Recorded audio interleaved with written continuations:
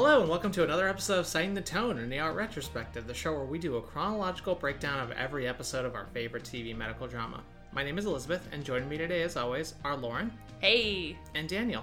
What does Lauren usually say? Fuck, I forget. She threw me off. Ahoy hoy, that's what Lauren usually says. There we go. That's one of them. That was good. Me and these idiots will be discussing Season 5, Episode 3. Fuck you all. Fuck you all. Today we'll be discussing Season 5, Episode 3, which is how they treat horses, don't they? The episode aired on October 8th, 1998. Lauren, what was going on that week 23 years ago? Well, going on this week today, I am an agent of chaos going on 23 years ago, right? 23 years ago, that's what you just said.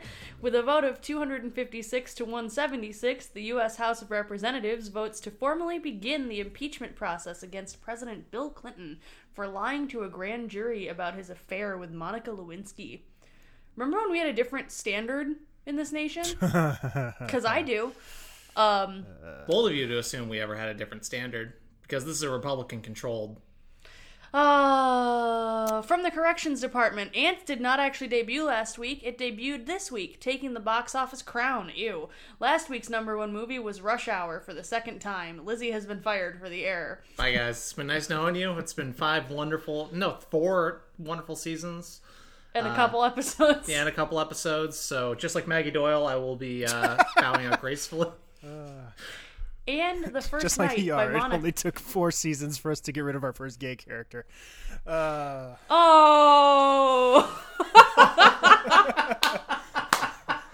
case you can't tell, everybody, Lizzie hit her head earlier today. It's storming real bad here in Chicago. This is going to be a weird one, gang, and it's only appropriate for this episode. I've been doing intensive training for the new employee in our office, so I'm dead. Let's do this. And The First Night by Monica is your number one song for this week. What the hell else is on, Daniel? All right, what else was on? At 8 p.m., Friends with the episode The 100th. As you'll recall, Friends and ER started pretty close together, so they're hitting their 100th episode around the same time. It'll be, spoilers, another 6 weeks before both ER and us hit our 100th regular episode. So help us come up with something to celebrate that milestone. Join the Facebook group. Vote in that thread that we haven't going in there. I would love. I have no ideas for what to do. So please, join us at 8:30 p.m. The Jesse with the episode "Bees Do It, Birds Do It, but Not in a Car." Ugh.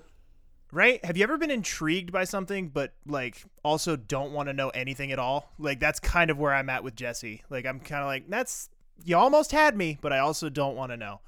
I thought you were about to ask if either of us have ever had sex in a car, and I was like, whoa, that's for the lounge. That's Nope, that's not even for the lounge. Yeah, that's very different. That's very different. Anyway, at 9 p.m., Frasier with the episode Dial M for Martin. And at 9:30, Veronica's Closet, Veronica's Great Model Search. This week's episode had a little bit of a milestone this week. 29.3 million viewers tuning in. This breaks a streak of 19 straight episodes above 30 million.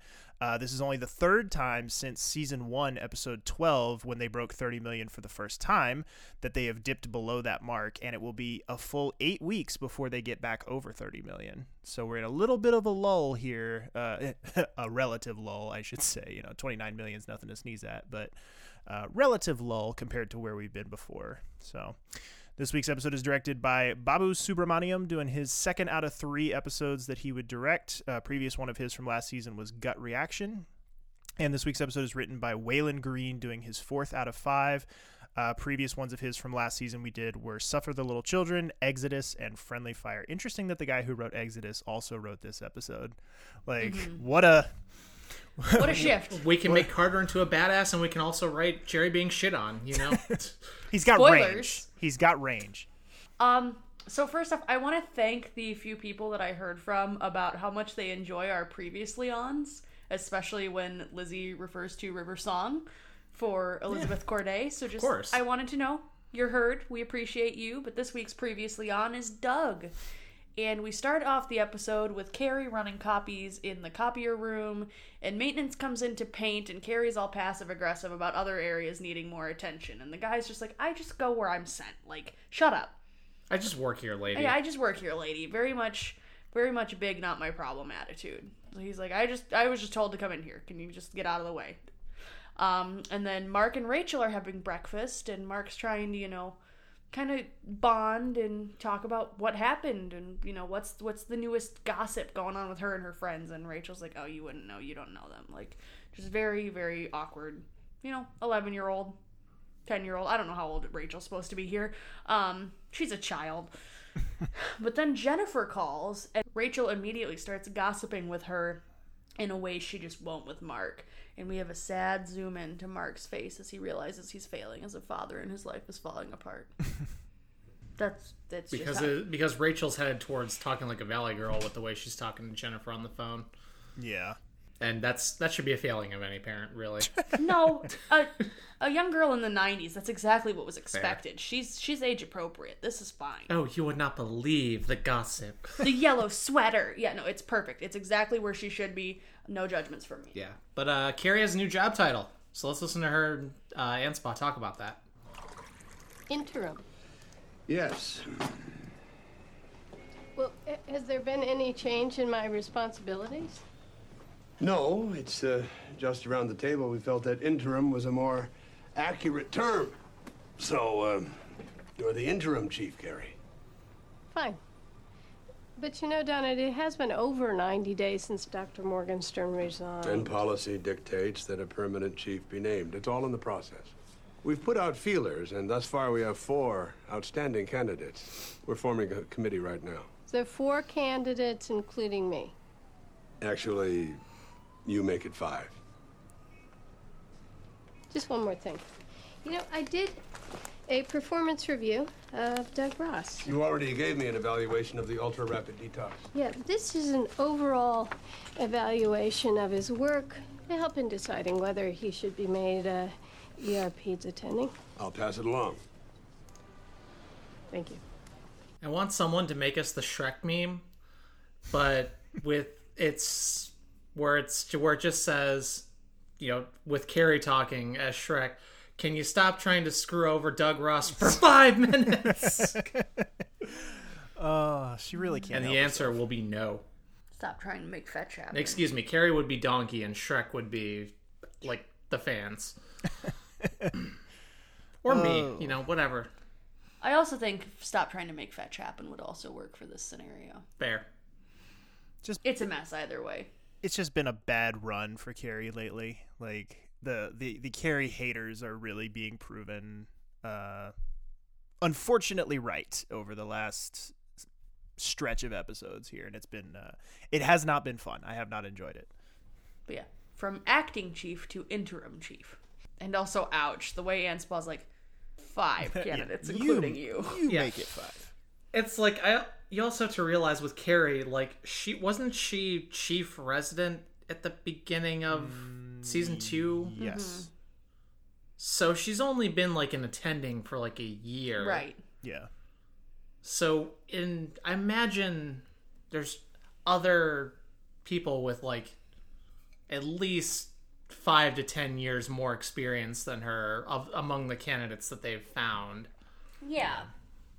So she's kind of the underdog here, and I think it's it's good. It's one thing. It's good to have confidence in yourself, but I think she's kind of overthought herself into maybe believing her own hype a little bit too much. Oh, for sure, yeah. And but I do sort of sympathize with her in a way, because I've definitely been in a situation where, yes, you may not be the most qualified person on paper, but because you have been so kind of ingrained in the ecosystem of a place and know all the ins and outs and know how everything's done, you can obviously see a situation where they could bring somebody else in who is more qualified on paper that's going to have to rely on her to basically learn how to do the job.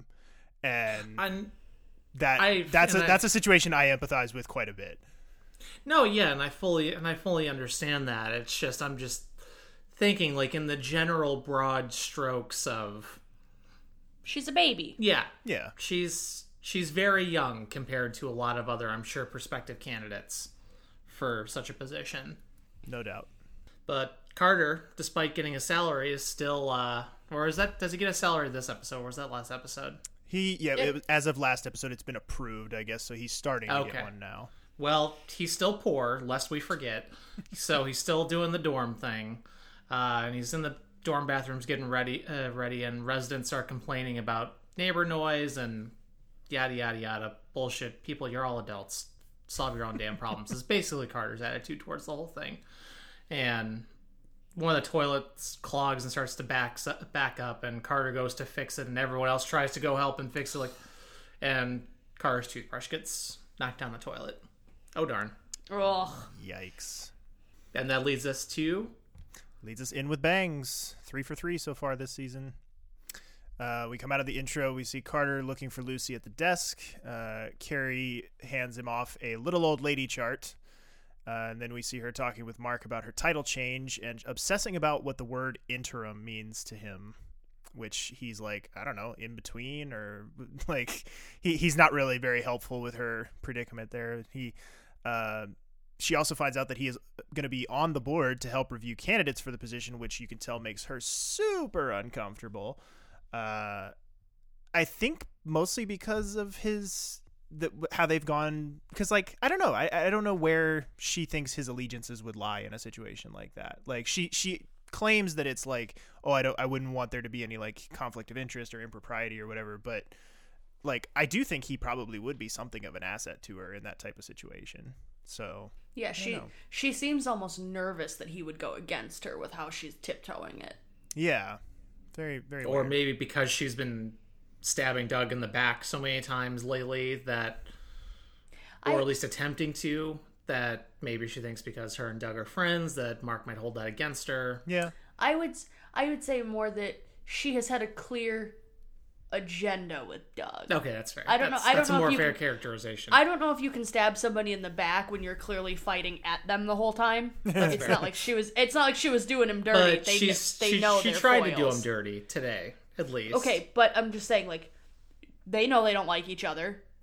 Yeah. It would be far different than Mark going against him for something. So, but yes, I agree that, she doesn't know quite where Mark's allegiances lie with how much she's been going after his best friend. Yeah. If he'll have her back for the position, for sure. Can we just have gay mom Carrie? Yeah, we're getting there. Just fast forward. Please. Fast forward to that. No, because then it gets sad. Yeah, and then I guess leads to my least favorite storyline in the entire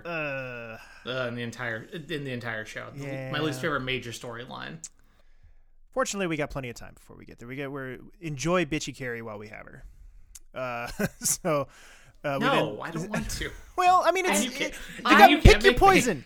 Pick your poison. It's like, would you rather have happy Carrie that has bad things happen to her, or bitchy Carrie that gets everything she wants? Like, I live for bitchy Carrie. Give me bitchy Carrie every day. I don't know, but for now, we see Doug pulling Mark aside. He wants to go to lunch at Rosebud. Is that a Chicago landmark that I should know about? I don't know if it's necessarily a landmark, but it is a known restaurant here. Chicago institution. I feel like I've been there once sure. with Mom. I don't know. I defer to you guys on this stuff, so. I am unfamiliar with the high-end cuisine scene too much in Chicago, being a poor myself. Understood. Well, Doug wants to go to lunch at Rosebud to talk with Mark about something cryptic. We will find out details to come on that. But we then go over and we see new nurse practitioner Lynette talking to, hey, surprise, return, Jeannie Boulay, back from the Laurentian wilderness. Which country is that? I'm gonna do a Google while we're talking. What is Laurentian? Is that like Wakanda? It's got my name in it. Is that where the vibranium comes from? That's what I'm saying. Like, she was in Wakanda for the last 2 weeks. That would be a better story. But she was at a music camp, and she's going to be helping out with the clinic until she's on later today at noon. She takes on her first patient of the episode, a 7-year-old who's vomiting and puked up roundworms. Gross. Looks like Canada, right? It says the Laurentian Mixed Forest Province, also known as the North Woods, is a forested ecoregion in eastern North America. Like Oh, New Hampshire? looks like it incorporates your neck of the woods, Minnesota. Oh, well, shows how much I know. Geography. It consists of a broad region of northern Minnesota, Wisconsin, and Michigan, northern Michigan, and the Upper Peninsula, and the forested areas of North Country, New York, and New England. In Canada, it's found in Ontario and the Great Lakes and the St. Lawrence River through Quebec to Quebec City. So I'm guessing she was probably in, like, Wisconsin or Michigan. Today I learned. I didn't freaking know. It's a very fancy way to say that, though. Right? I know. Just say you're But in I will Wisconsin, say, Jeannie. that's like, Damn it. We vacation in the Laurentian Wilderness. Yes, we Yeah, there you vacation in go. the Laurentian Wilderness. You should start we using do. that That's- now. Sounds more That's exotic. literally where the cabin we vacation is in that geographic area. So I'm gonna demand quarter- that you start using that now, like telling people that you vacation in the Laurentian Wilderness instead of all for upper, you, baby. the Yooper. I don't go to the UP. Thank you very much. We don't talk about the UP here. Whatever. The UP is the middle of the UP is far too far away for me to go. And full of Packers fans, I'm sure, so fuck them. That's also probably true. Rude. I've been to the UP maybe twice. Every day. There's Lizzie an wakes entire, up and like, chooses half of- violence.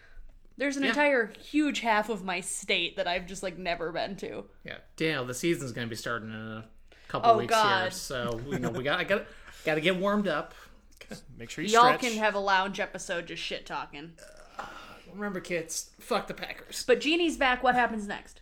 So, hard pivot into fancy talk for the outside, and let's go into Benton getting his second opinion on the Reese hearing issue.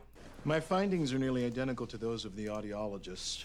With the results of both tests being so close, I'd say this is very reliable data. You know, I've been doing a lot of research on the cochlear implants, how they've restored hearing to people that are totally deaf. Yes, but implant surgery requires destruction of residual hearing. Okay, but what difference does it make if the surgery is going to allow him to hear? Given the FDA criteria, he's not a candidate at this time. Your son can be helped by less invasive methods. Hearing aids, The new digital hearing aid. coupled with intensive speech therapy. What about, sign language? Why limit him to signing when we can teach him to hear and speak? Okay. So, what do we do to, get this digital hearing aid? Not great. Not great, fam. Correct me if I'm wrong, but does he not end up with the cochlear implants anyway? He might. Pretty far down the line, yeah, he might. Yeah. Which it's still Yeah, it's strange to me to hear that as such a like scary new thing. Like it's very it seems to me like that's a much more like commonplace treatment for hearing loss now. Or at least you hear about it more Yeah. versus traditional hearing aids these days. But then again, it's not a community I'm a part of nor familiar with, so I see it all over TikTok because Yeah. I'm on TikTok now. Kill me. I'm on Twitter, so I'm not doing much better than you, kiddo. It's Daniel's fault. Daniel got me on the TikTok. I did? What? How? You- I'm you not on said- TikTok. You sent me you would send me Instagram videos Yeah, that were from TikTok. I get the Instagram filtered version of TikTok. That's what I get. And it got me curious enough that I started digging. It's all my fault. But also, Benton, what is that suit? It's the 90s, babe. It's a look. It's a look. But then we go over to Doug is talking to Carol about going to lunch with her and Mark and wanting to go to fancy lunch. And Carol asks if he has a minute to go check out John Esmond, Worms Boy, and see what's going on. And Carter has found papers in the copy machine, and he goes over to the admit desk and says, like, hey, these were in the copier. Whose are these? And Jerry says, oh, just throw them in Doug's box. They've got Doug's name on them. They're not mine. And it's probably Carrie's evaluation that she was copying earlier. This can only end well. Oopsie doodle. Whoopsies. Sweet baby Jerry, always contributing to chaos.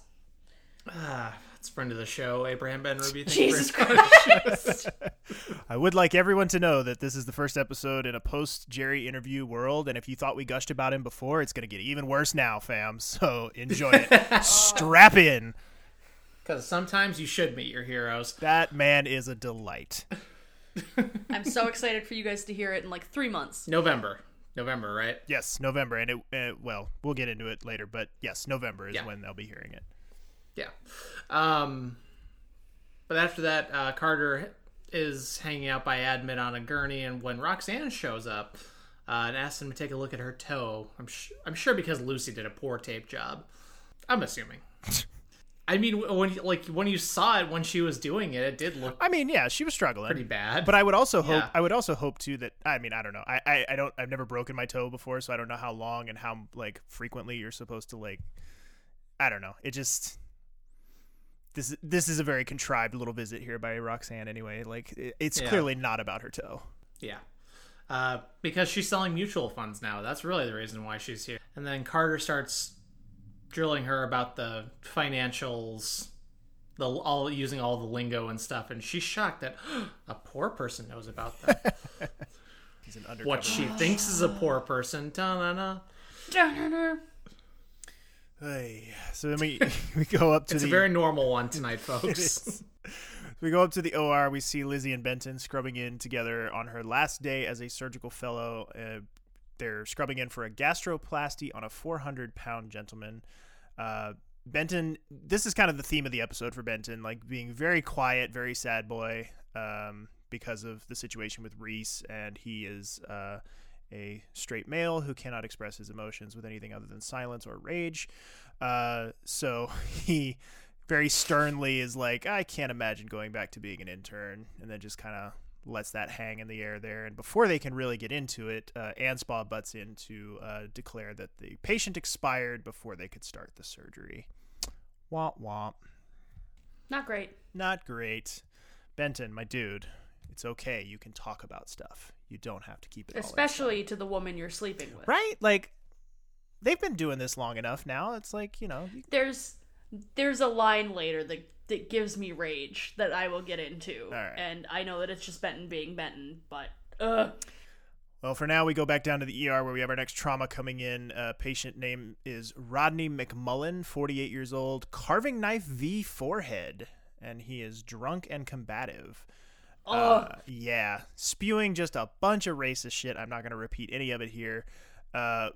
Lucy, once they get him into the trauma room, Lucy is asked to restrain his arm and tries to ask Carol how to do it in the moment, which Carol kind of hurriedly gives her the instructions on how to do it, but obviously it's Lucy and she's struggling a little bit.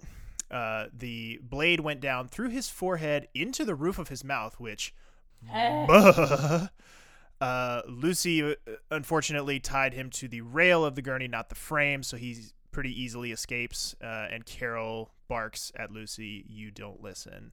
So the Carol v. Lucy situation has escalated a little bit. I was actually very proud of myself with this one, that I got a little bit of an "oh hey, it's that guy" out of this, despite the fact that we never really see his entire face, because he's got the knife obviously in his forehead. They've got like a lot of prosthetic work to build that up, and there's lots of bandages and stuff. But I looked and I was like, I've seen that guy before, and I was very happy to go and discover he's played by actor Jack McGee, who appeared in movies like Gangster Squad, Basic Instinct, and what I recognized him from, the Christian Bale, Mark Wahlberg movie, The Fighter, where he plays the sweaty stepdad, and that's all I got for him. Okay. And then Doug is checking on a girl with an injured leg.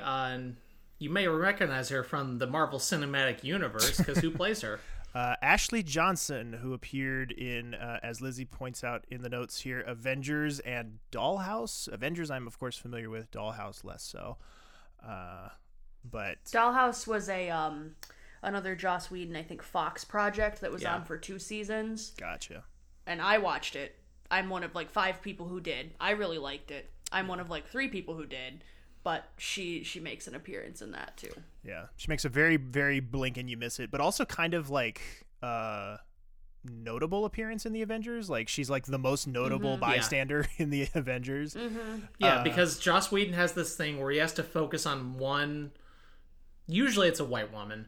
He has to focus on one family or person or something, as the human factor. Yeah, we're not gonna talk about Joss Whedon. Yeah, nah. Probably the less said the better. She also did voice work in The Last of Us, where she was the voice of Ellie.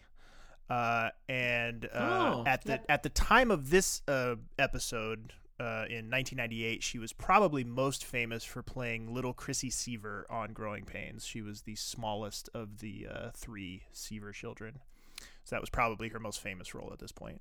No, but in Avengers at the end, she's like the waitress that is like everyone's shit talking the Avengers, and she's like, "No, Captain America saved my life." Okay. Yeah. But she has a severe break, but it doesn't look like. But she doesn't say that she collided with anyone. She was playing soccer at the time, and Jeannie says the bone looks like it exploded from the inside.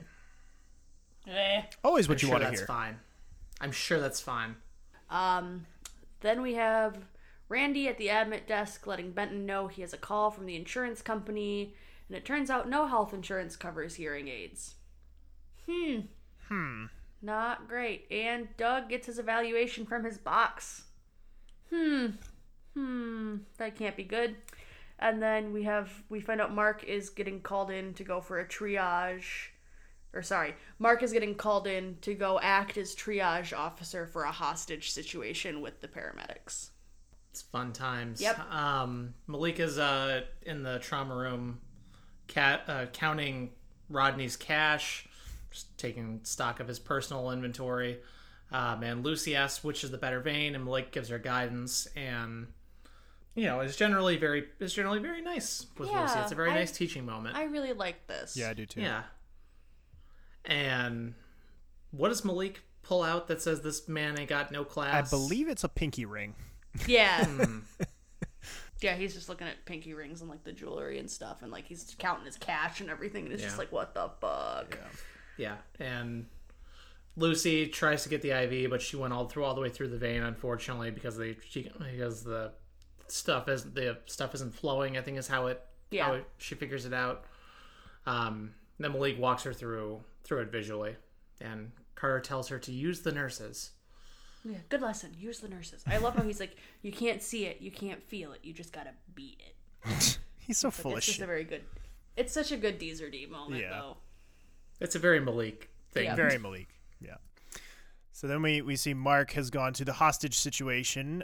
We get our first of 2 bomb squad guys, one more recognizable than the other. The first one here is the less recognizable of the 2, but David Warshawski, which is just a fun name to say, is the first guy. He appeared in stuff like Running Scared and Now You See Me's 1 and 2, which today I learned there was a Now You See Me 2. I remember seeing Now You See Me 1 in the theaters, but I've never seen the second one. Now you've done it. I enjoy it.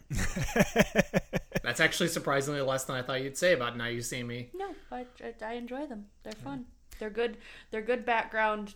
Just like I said, I remember seeing the first one, and I don't really remember much of it, but I remember it was fine. That's fine. Yeah, it was fine. Yeah, they're fine. I enjoy them as just popcorn flicks Sure. every once in a while. I'll just put them on. It's never one I would ask Lizzie to watch with me because she'd be like, "No, let's put something better on."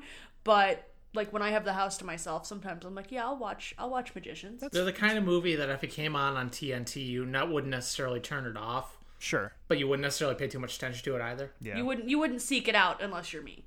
Right. All right. So. The guy is covered in dynamite with chicken wire all over his body, as you do. Typical Thursday. The guy treating him in the bomb suit is Hank from Breaking Bad. Dean Norris, another Breaking Bad connection. He also appeared in movies like Total Recall and Terminator 2 Judgment Day. And they ask Mark to go in to assist rather than Zadro because Mark's the doctor. So even if Zadro goes in there, he's going to bring him to Mark anyway. So cut out the middleman. Let's get Mark in a bomb suit. Let's get weird with it. Yeah, it's fine. I was really excited to see Hank. 77-year-old female was found in her apartment unconscious and is brought in. Her name is Emily Holmes. And Doris has tape over her eyebrow, which is great continuity from the last episode where Mark stitched her up. Her neighbors, or Emily's neighbor, says she had 3 days of newspapers on her doormat, and that's how she knew something wasn't right. And I got a note, whose films are those? And Carter asks Lucy why the woman may have collapsed. So using it as a good teaching case.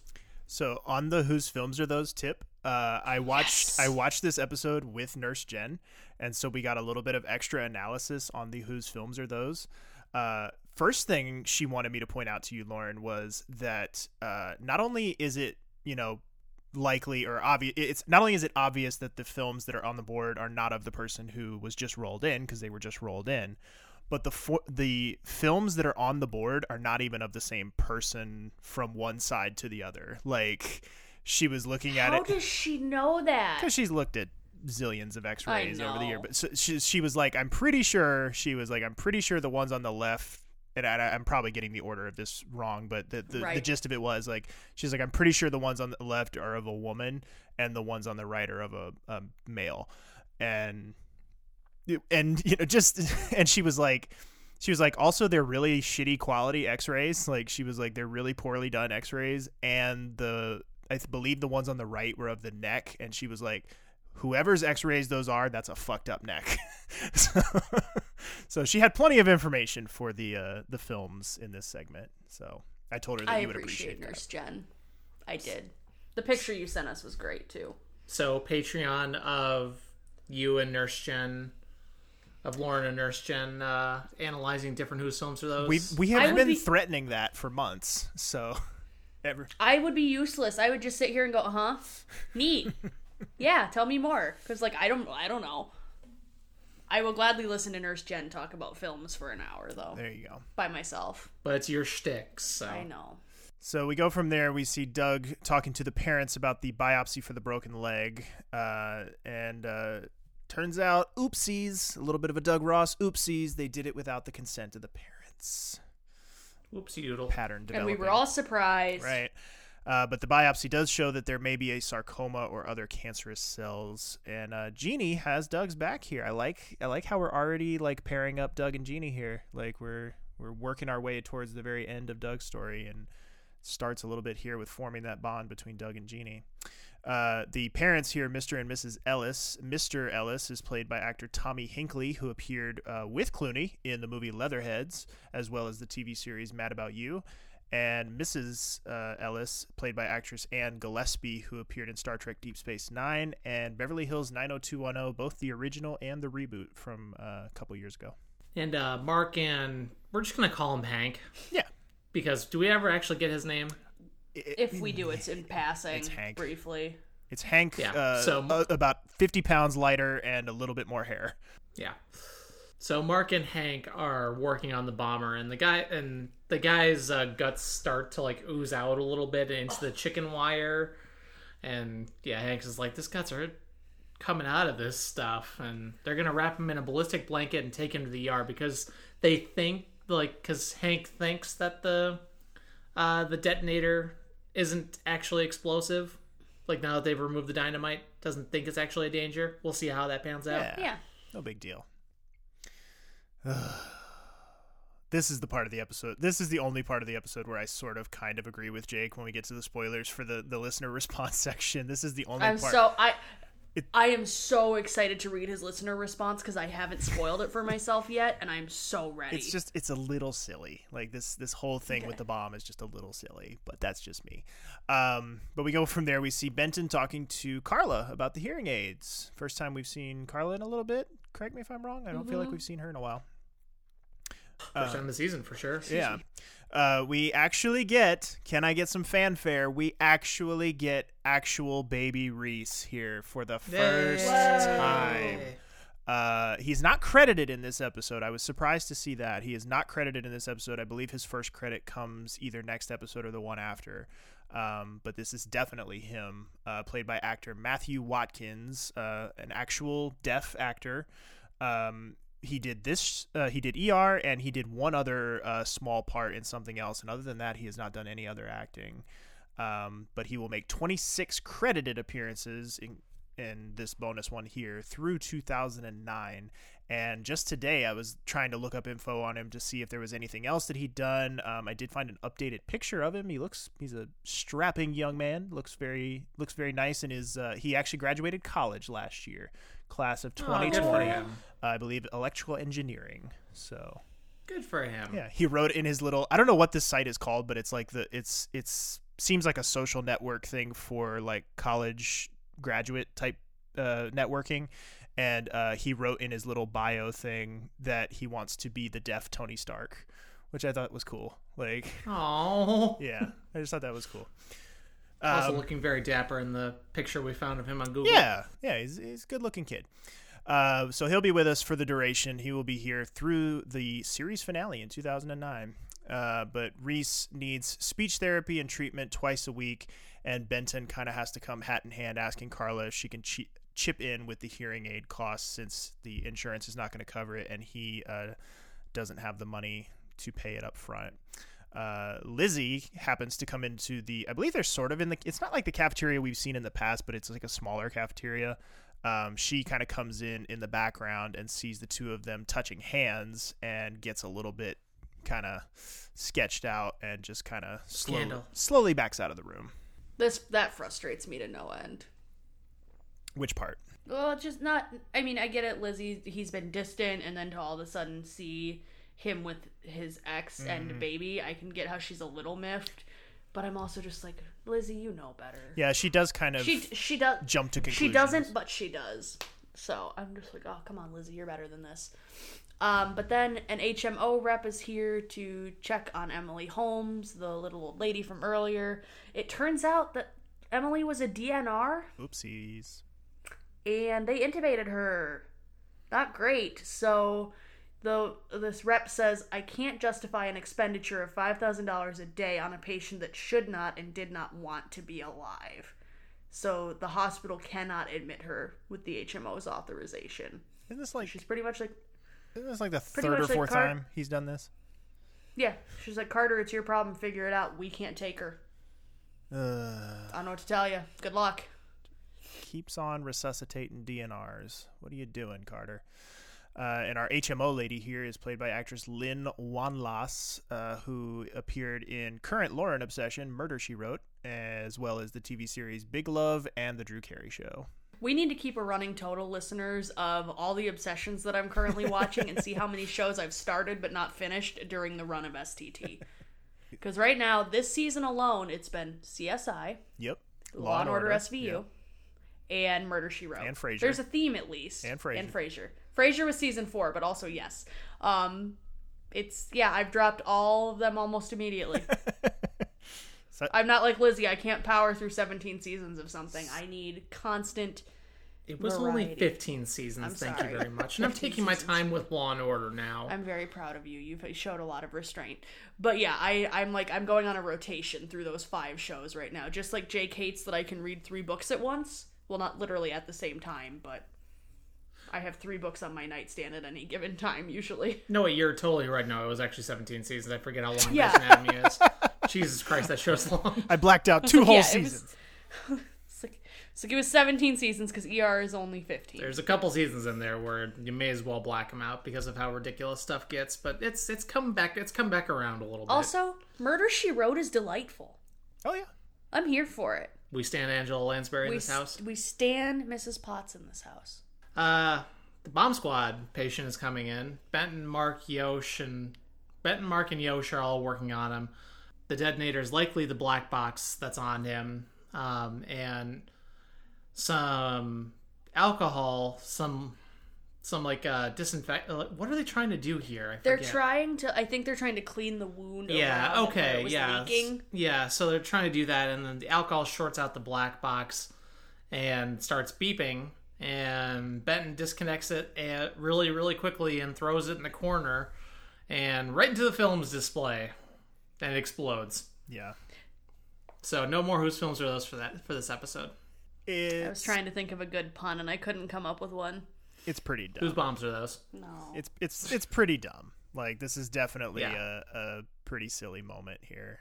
That I would also like to point out that they describe the man's bowels as, quote, eviscerated, which yikes. Not great, Bob. All right, and after that, all that excitement,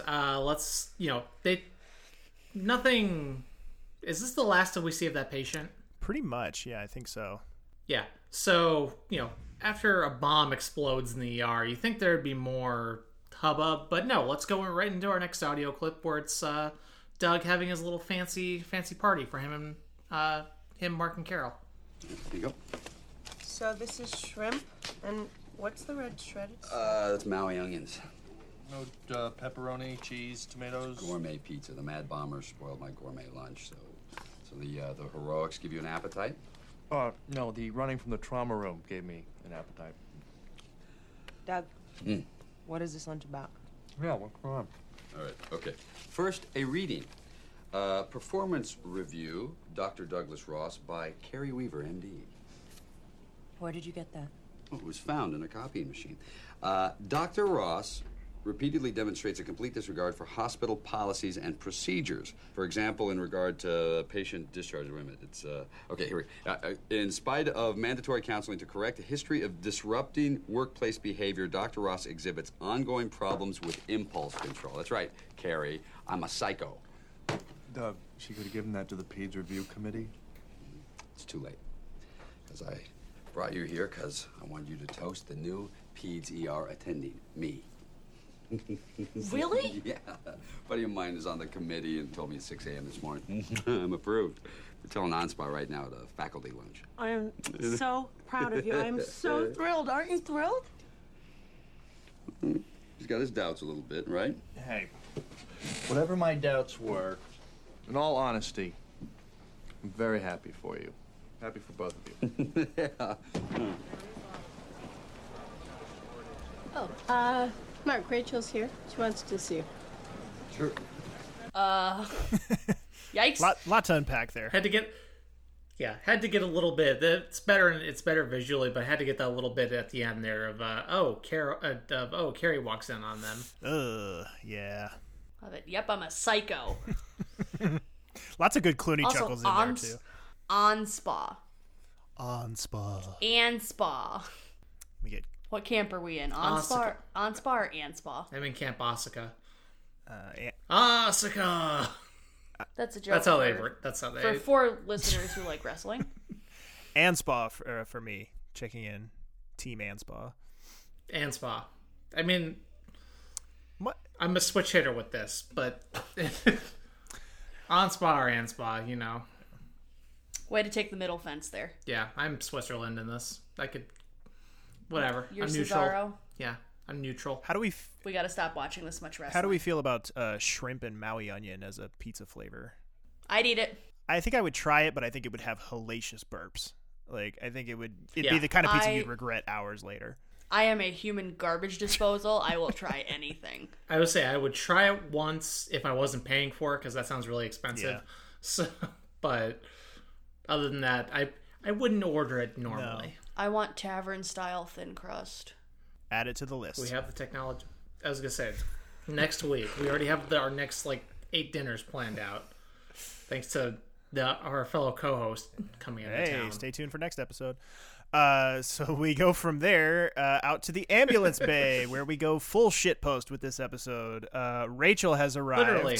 Rachel has arrived and has brought a horse with a likely impacted bowel, and the handler for the horse, the man in the cowboy hat, says that the nearest large animal... That's how you know he's the horse expert, because he's wearing a cowboy hat.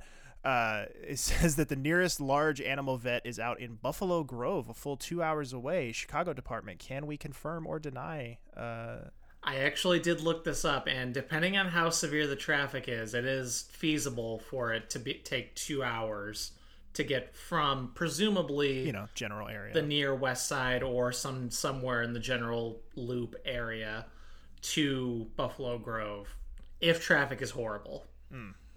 That's kind of a big stretch though, because normally it only takes about an hour, hour 15. So it's got to be bad traffic. Yeah. But this is all, burying the lead here on why is Rachel with this horseman? Last we heard, Rachel was going to soccer camp, and she somehow got detoured into accompanying a horseman. I don't know that it's ever fully explained how these two I don't think it is, contact. or we all missed it. It's very weird. Yeah, it's the 90s, man. People do weird things. There's the whole thing about he could die in the trailer. Yeah, it was... so this is another, in addition to being a very fine nurse, Nurse Jen is also a certified horse girl, and this was also kind of a interesting one for her to watch with her, because she had lots of thoughts about the horse, the care for the horse. She was not a fan of Man in the Cowboy Hat. She thought he sucked, was a terrible actor, according to her. But there was lots about the care of the horse that she thought was not up to snuff. So we'll get into that as we go along. But yeah, Rachel has been co-opted into a horse cult. Not sure how we got here, but here we are. We then go from there. We see Roxanne talking to Jerry now about mutual funds. And she immediately dumps him, though, to go ask Carter if he would like to work out with her at her fitness club, which he politely takes a rain check on. Poor choice. I'd hang out with Jerry. He's more fun. We'll tell you that right now. Then Carrie is working on a gentleman who's having trouble breathing, and she's going to sedate and intubate him, but she's having trouble intubating him. She needs a different sized blade for the intubation, and Mark goes to help her out, and it turns out that he has status asthmatis, which is kind of like status epilepticus. I thought it was status asthmaticus. I believe so, yes. I might have written it wrong. So status asthmaticus, like status epilepticus, means what I presume is a continued asthma attack. Because status epilepticus means continued seizures. But Carrie is super embarrassed that Mark was able to get the intubation where she couldn't. Also, would like to take a brief moment. Apologies in advance. There's a line of severe thunderstorms rolling through the Chicago area. Yep, but this is the one that I talked about before the recording. So if you do hear some background rumblings, we'll try to talk around it or re-record lines. But either way, let's go into our next audio clip. Doesn't matter right now. Maintenance tells Carrie that they need her to sign off on a work order for the copy room. Dr. Weaver? Yes. They told me that you could sign off on this work order. Did you put the copy machine back? It's not going back in there. They're going to convert that room to a pediatric exam. See, we're taking out a wall. You look real good. Thank you. Dr. Weaver? What do you want, Carter? I wanted to tell you what's going on with that patient in trauma 1. Yeah, why is she still here? We need the bed. I know. I tried to get her admitted to the unit, but it turns out she's a DNR. And her HMO doctor was here, but she won't authorize admission. She can't stay in the ER. Either get her admitted or get her transferred. Well, she's intubated, so she's not stable for transfer. You know transfer. what, Carter? If you want to be a chief resident, you can't continue to run to me when things don't work out. Deal with this yourself. Improve your problem-solving skills. Randy, get me Dr. Anspa. Carrie's Team Anspa. She's also having a very normal one. Yeah. Aren't we all? Totally fine. I love how her voice breaks as she's doing that. She's just over it. She's had her limit today. Yeah. This is the second time in very recent episodes that she's had one of these moments. That's very true. It's been a rough go of it for Carrie. Damn that Doug Ross and existing, achieving what he set out to do. Damn him. Stupid, sexy Doug Ross. Stupid, sexy Clooney. I mean, sure. Yeah, we'll go with that. There's a discussion topic for you. Do we think that Carrie's so angry at Doug because she's attracted to him? Nope. Well, future events would... Gonna cut you off right future there. events would invalidate that possibility. Well, she could still be bisexual. She could, yeah, she could. I don't think that's ever really addressed. I don't think she ever plants a flag one way or the other. Although I think she does declare herself to Romano to be specifically a lesbian, not bisexual. She does. She does, so, yes. She does. But again, it's Clooney. But aside from that... Clooney transcends sexuality. Like, No. Yeah. Lauren? What? You don't find George Clooney attractive? I do, but I don't think Carrie's into him. Oh, I'm not saying different. that she has to be into him. I'm just saying that anybody of any sexual persuasion could find themselves into Clooney for even maybe a minute, and it's totally acceptable. Somebody said, "Do we think Carrie's mad because she finds George Clooney too sexy?" That was me. So yeah, and that was me. I disagree with that vehemently. I do not think she's into him at all. I thought you were saying that George Clooney wasn't attractive at all, he's and beautiful. I was like, "Girl, do you have eyes?" No, he's beautiful. George Clooney's a wonderful human being. Okay. We all know this. Okay. We can get my sister on to talk on a lounge episode for a half hour about how much she loves George All Clooney. right, moving on to other attractive people. So Corday decides to creep in the men's locker room and talk to Benton. So let's listen in. Hello, Peter. Hey. I suppose we should talk. Elizabeth, this isn't a good time for me. Yeah, I know. It's been a rough day. The bomber and, I'd like to get something out in the open. I know it's not been easy being with me, but, If it's not working out and if you and Carla are getting back together, I'd appreciate hearing it from you. What? What do you... Elizabeth, it's got nothing to do with that. Well, you've been avoiding me, so what's happened? I haven't been avoiding you. I've just got some things I need to deal with, okay? Well, what things? What is it?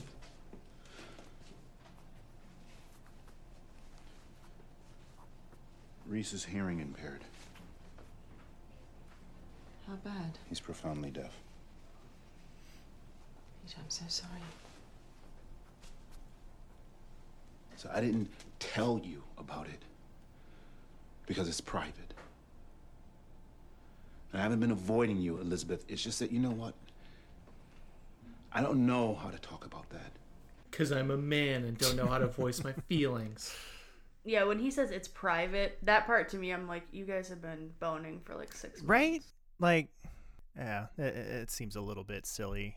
But maybe it's because I'm not. Maybe it's because I'm not a fling person, and they haven't formalized this relationship as like a super big deal. So they're both being kind of silly here. I think, like, you know, he's I think definitely more in the wrong, like more silly, more just kind of unable to process his own emotions. But she's also like really jumping to conclusions here. Like, I was gonna say she needs to jump to conclusions, Matt, from Office Space. Like, because you saw the woman he procreated with, he touched her hand for like a second while they were discussing their child. That all of a sudden means that they're back together and everything's honky-dory now. It's like, whoa, my dude, like we've skipped like 10 steps here. Maybe dial it back just a little bit. I don't know.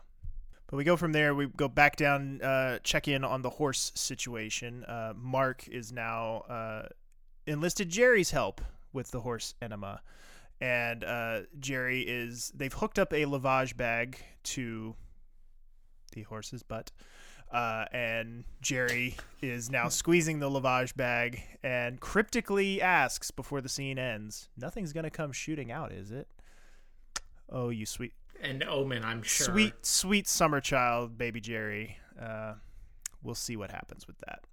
And then we go back. Doug is checking on soccer leg girl. I feel so bad I never got this girl's name in the notes. But she is asking what an oncologist is because she heard one mention leg amputation while talking to her parents outside of the room and wants to know what's going on. And again, a patient insisting that Doug be honest with them instead of sugarcoating everything. This time, Doug tells her amputation offers her the best chance of survival with the type of tumor that they've found. And Doug is too honest with this patient without her parents in the room. A little bit. I mean, I think he says a little bit later, I think he says that she's 15. So, like, it's borderline. And I should point out, too, the soccer girl's name here is Dana. Thank you. And Carter's talking on the phone with Enola. I almost said Enola Holmes. So I was like, wait, isn't that... That's a TV series, isn't it, or something? Or a movie? I don't know. But Carter's talking on the phone with Emily Holmes's power of attorney. Gives Mark the update on what's going on. He's thinking about extubating her. Mark gives him an honest talk about it. Carter goes in with Lydia, and he's going to turn off the vent and do an apnea test, and turns out she's breathing on her own, so it's time to extubate her. Well, that worked out. Yep. That could have been a lot messier. Yep. And Lydia's just the perfect nurse to have him in with him for this. Just gentle and experienced and very sweet. Yeah. Good energy in the room. Yeah.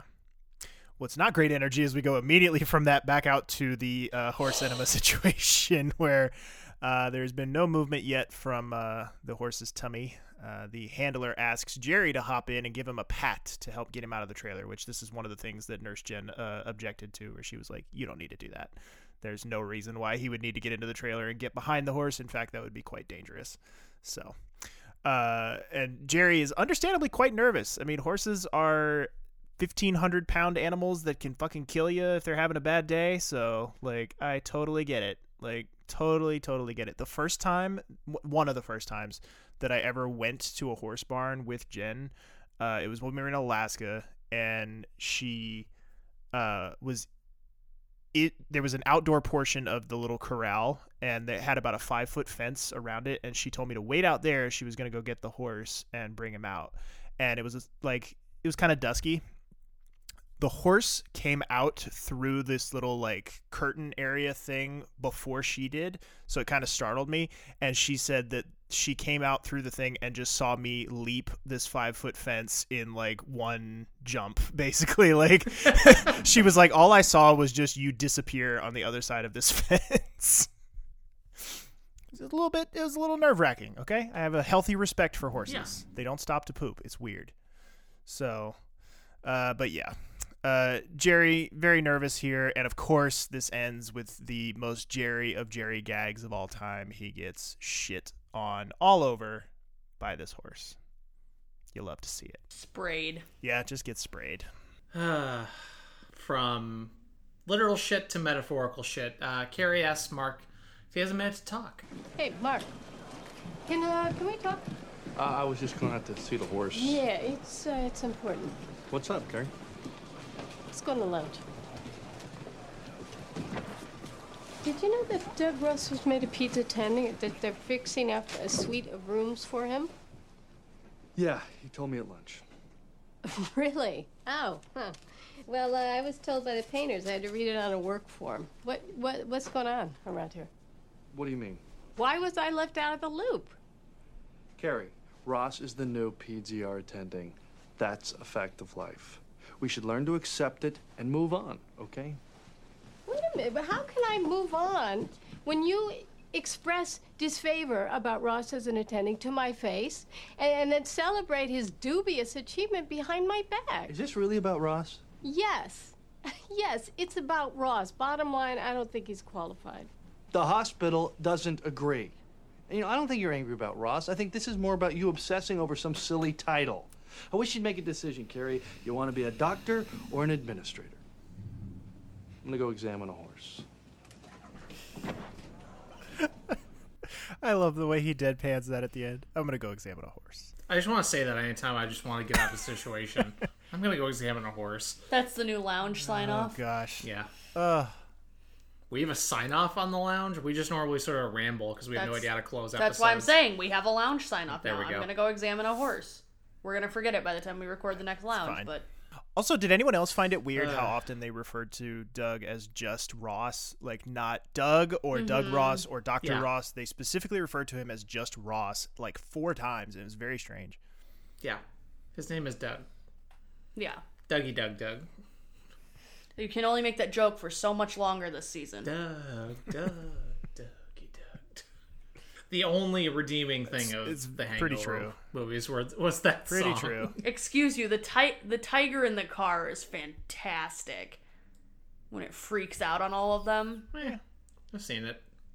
I fondly remember that movie. But then Lucy walks in to have Carter co-sign some charts before she can leave, and he is still sitting with Emily Holmes waiting for her to pass.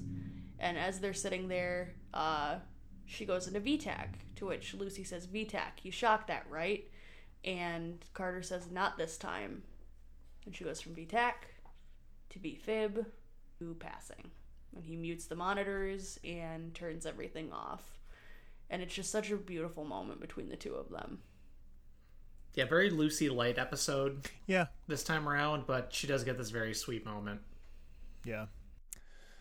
And from the Nurse Jen department, this is another part where she was like, that doesn't happen that fast. Like she was like, they definitely sped that up for the sake of television. She's like, it's a totally fine moment, no problem with it. She's just like, but it's just kind of a little bit of bullshit, but not mad about it. Come on, Jen, let us have something. I love Nurse Jen's salty takes. We can't have the films, we can't have the horses. Let us have something. I took the films from you. It's both. It's simultaneously fascinating and a little bit exhausting watching an episode with her, though, because there's so many things like that where she's pointing out where she'll be like, we don't do it like that anymore. They would never do that.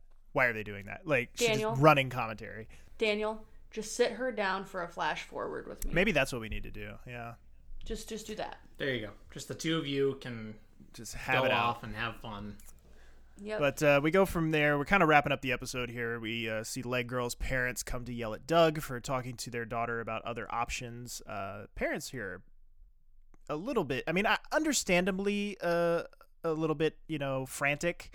given the diagnosis that their daughter has received today. But also, too, I kind of have a little bit of sympathy for Doug here as well. Like, she is old enough where she should be involved in her own medical decisions, and this is something that she's going to have to live with one way or another. So I kind of get it.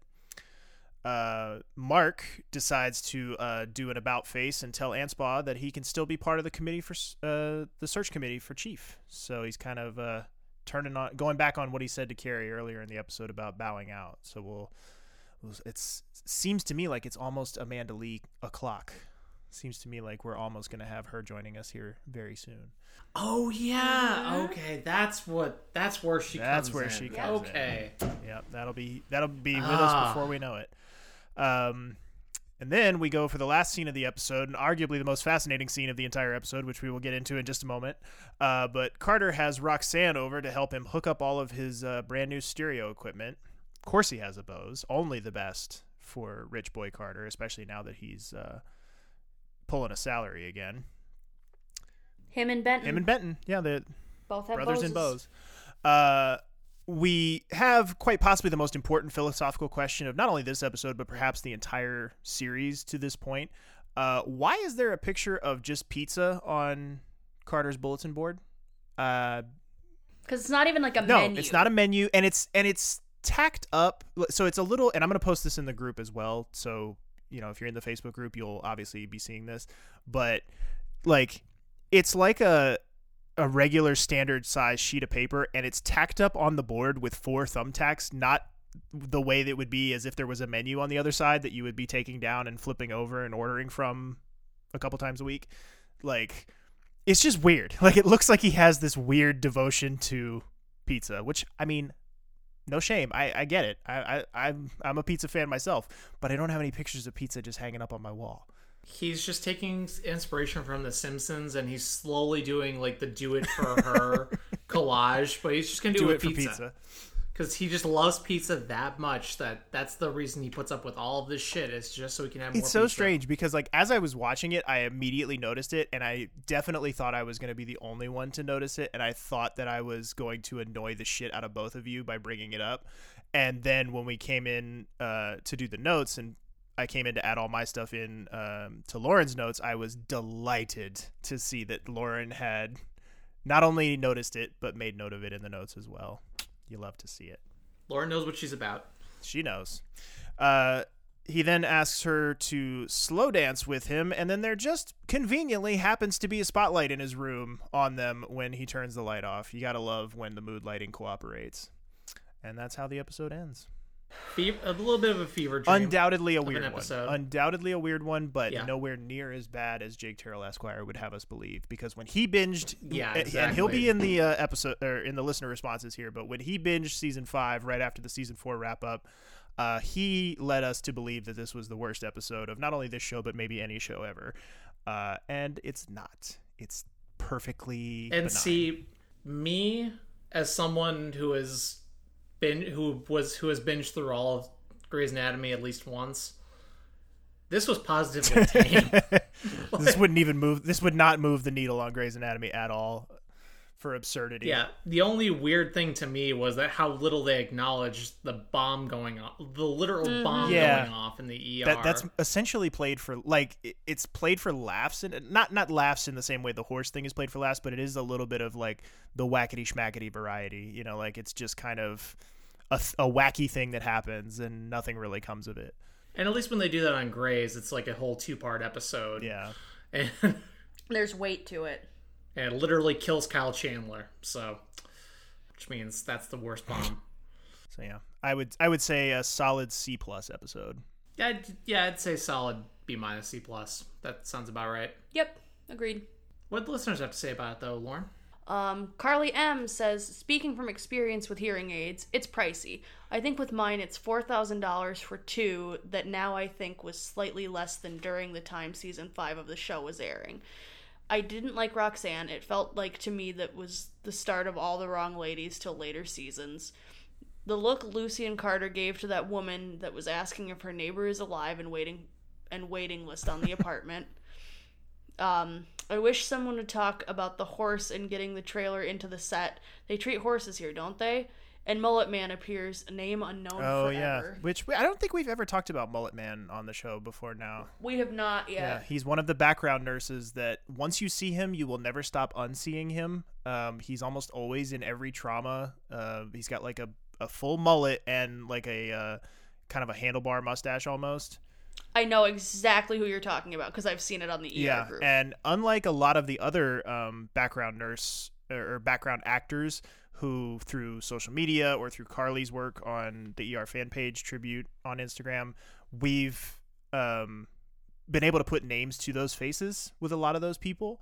And much like with this guy, once you know who they are, and you'll see them in the background of most every episode, and you'll see them doing different things. Like sometimes they're a nurse, sometimes they're a doctor, sometimes they're a firefighter. Like they're just kind of in the background all the time. But this guy appears to be a complete mystery. And I know Carly has asked multiple different people, including I think Ellen Crawford, for a name for this guy, and no one can remember his name.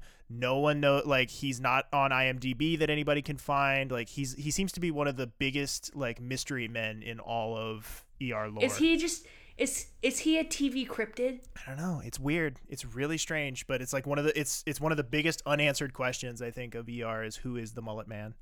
Franner W says, I got annoyed at Peter watching this time around. He claims to be reluctant to tell Elizabeth about Reese's hearing issues as it's private, and he doesn't want to answer a ton of questions for her and everyone else.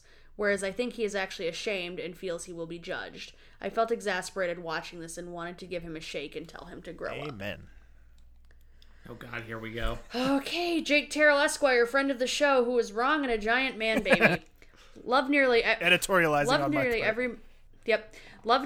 moment of this season, but this is the worst episode of the show so far. Hear me out. We have plotline straight out of Grey's Anatomy with the Benton removing a bomb strapped to a man that blows up in the ER. We have Jerry getting shotgun blasted with horse shit. Why are there horses in this show at all? Carrie writes a scathing dissertation performance review about Douglas, which is basically a giant middle finger with an embroidered "fuck you, Doug" on it.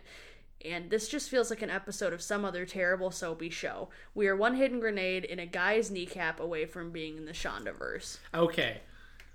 I think Grey's Anatomy has colored Jake's expectations the other way. Whereas I thought this was sort of a ho-hum, harmless, weird episode. Yeah, I've watched all of House. He took it to the other extreme. Grey's Anatomy has definitely colored his assessment of this. Also, we should point out important context for anyone hearing this. Horses have also colored his assessment of this, because if there's one thing that my best friend in the entire world hates more than anything, it's horses. I don't know why. What about birds? Well, yeah, birds. Birds and horses are like neck and neck. And golden retrievers. Yeah, well, that one's justified. But birds and... It's his holy trinity. Birds and horses are definitely the most unjustified aspects of his unholy trinity. And yeah, I think that definitely colors his assessment of this episode. If it were anything other than horses, I don't think he would have the same sort of obsession with this episode. Angela G says, annoying Rachel is annoying. Give me ecstasy taking teen rebel Rachel already. I think that's going to be an unpopular opinion, but go for it. At least it makes it for a more interesting storytelling than, oh my God, Mom, did you hear about the yellow that's sweater? The thing. They never really do anything with Rachel 1. You know, it's not really until she's a teenager and taking ecstasy that she even gets anything to do. Mary L says, loved Jerry's role in assisting in the treatment of the horse colic. His facial expressions and reactions are classic. And at Bazinga I'm trying to think the best way to do that. At Bazinga Esquire. ESQ, or, you know, yeah, I know it's Esquire. I think that's how it's I'm supposed trying to get be the read. actual username. Yeah, okay. At Bazinga Esquire, please tell us how you want your name read on future things, because I keep messing it up.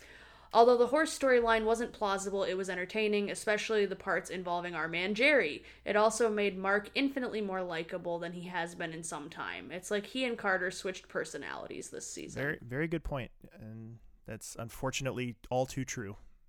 All right, well, that's about going to wrap up our episode for today. Thank you all very much for listening, as always. The show is brought to you in part by our patrons over at patreon.com/SettingTheTonePodcast.